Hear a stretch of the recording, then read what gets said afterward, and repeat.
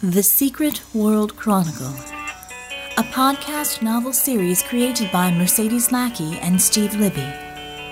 Introducing Book 3, World Well Lost. Introduction. Written by Mercedes Lackey. Read by Veronica Giguere. Victoria Victrix paused for a moment, checked her watch, double-checked her watch against the time on her laptop. Hard to believe she still had almost an hour. But there was a lot of story to get through before. Better get back on it. Her fingers flew over the keyboard. Still with me, my unknown audience? By this time you've read how it all started for us. How the invasion arrived all over the world, concealed in delivery trucks that disgorged horrors right out of a Hollywood science fiction film. How we learned that the enemy was an old one, because he wore the swastika and was led by a Nazi metahuman everyone had thought long dead.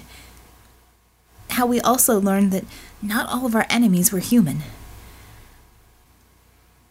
How Echo, the organization that until now hadn't needed to worry about anything more organized than a few gangs of 4 or 5 metahuman criminals, suddenly found itself facing an army and losing. And how, eventually, the seeds of real organization against the Society of Ultima Thule came to Atlanta, where in Echo's ruined headquarters the repercussions were only just starting to shake out. And among all those players converging on that southern city, there were a few handful that would make a difference. A handful that could save the world. But first we had to save ourselves. And there were going to be some we were going to lose.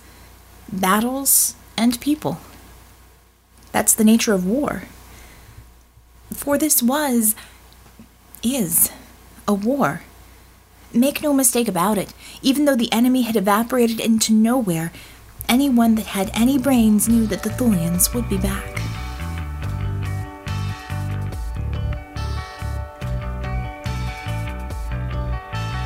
Watch Over Me.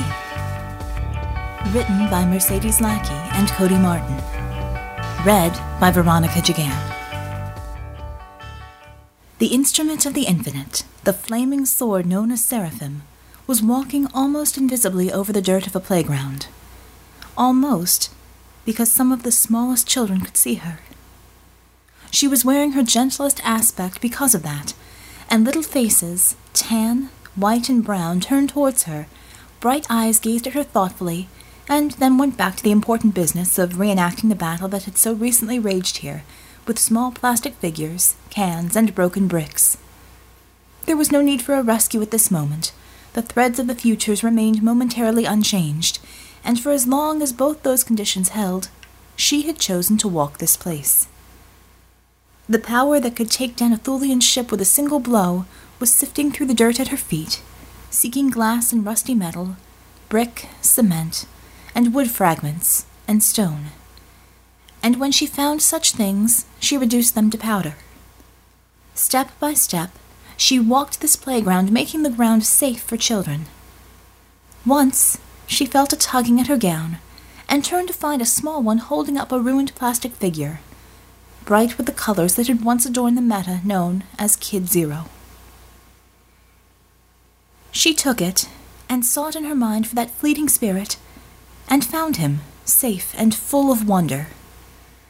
With a sigh, half of regret, half of relief, she let the fires run over the plastic in her hands, reshaping it until it was restored to playability again. Then, on a whim, she changed its colors. Black jacket and pants and boots, gold star on its chest, red cape, CCCP. Let them know who their new protectors were. She handed it back to the toddler, not noticing she had changed the hair too, to a certain chestnut brown. John Murdock patrolled his hood as he had before, but slowly, cognizant that he was still not fully recovered.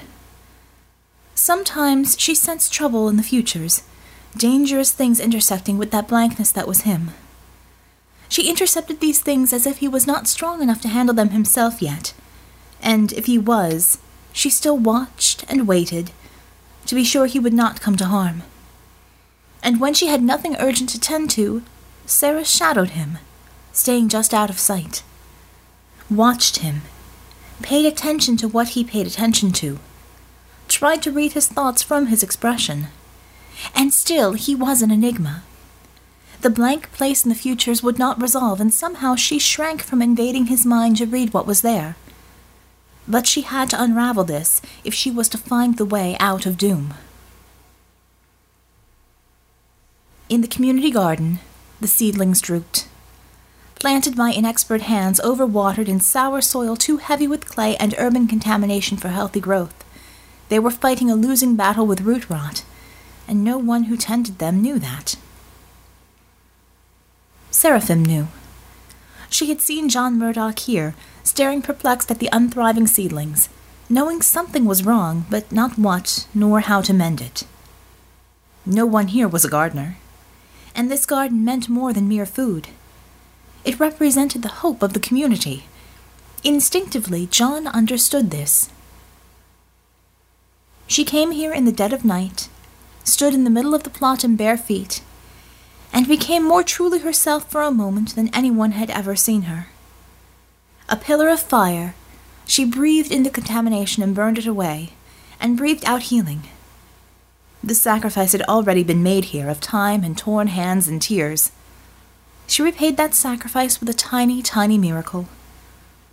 The seedlings raised their heads to the night air, strong and healthy again. Then she walked the garden as she had the playground, speaking to the earth, softening it, and making it fit to nurture.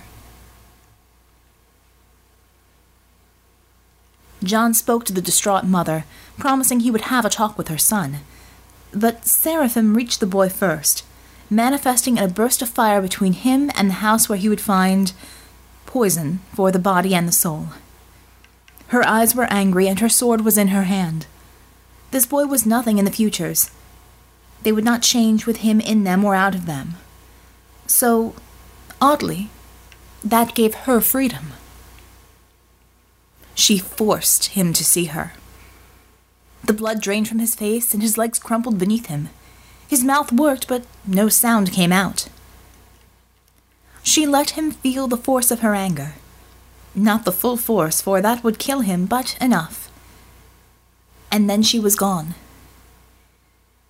And when his legs would work again, he staggered home and thrust the money into his mother's hands and went out to mend the roof that she had been begging him to fix for 6 months. In the informal daycare center, the old woman left in charge of the preschoolers drowsed in a scavenged recliner, and children whose eyes had seen terrible things and who hid hearts wounded by terror gathered around the glowing lady who had appeared when their caretakers fell asleep. She had summoned them with a glance of her strange eyes, collected them around her, let them cuddle close to her, and emanated compassion and purest unconditional love. She told them things without words, told them stories they would never afterwards quite remember, and slowly, their hearts healed. You've been listening to the Secret World Chronicle, written by authors Mercedes Lackey, Steve Libby, Cody Martin, and Dennis Lee. Read and produced by Veronica Giguere. Featuring music by Antara Bay, Investigating the Phantom Signal, courtesy of musicalley.com.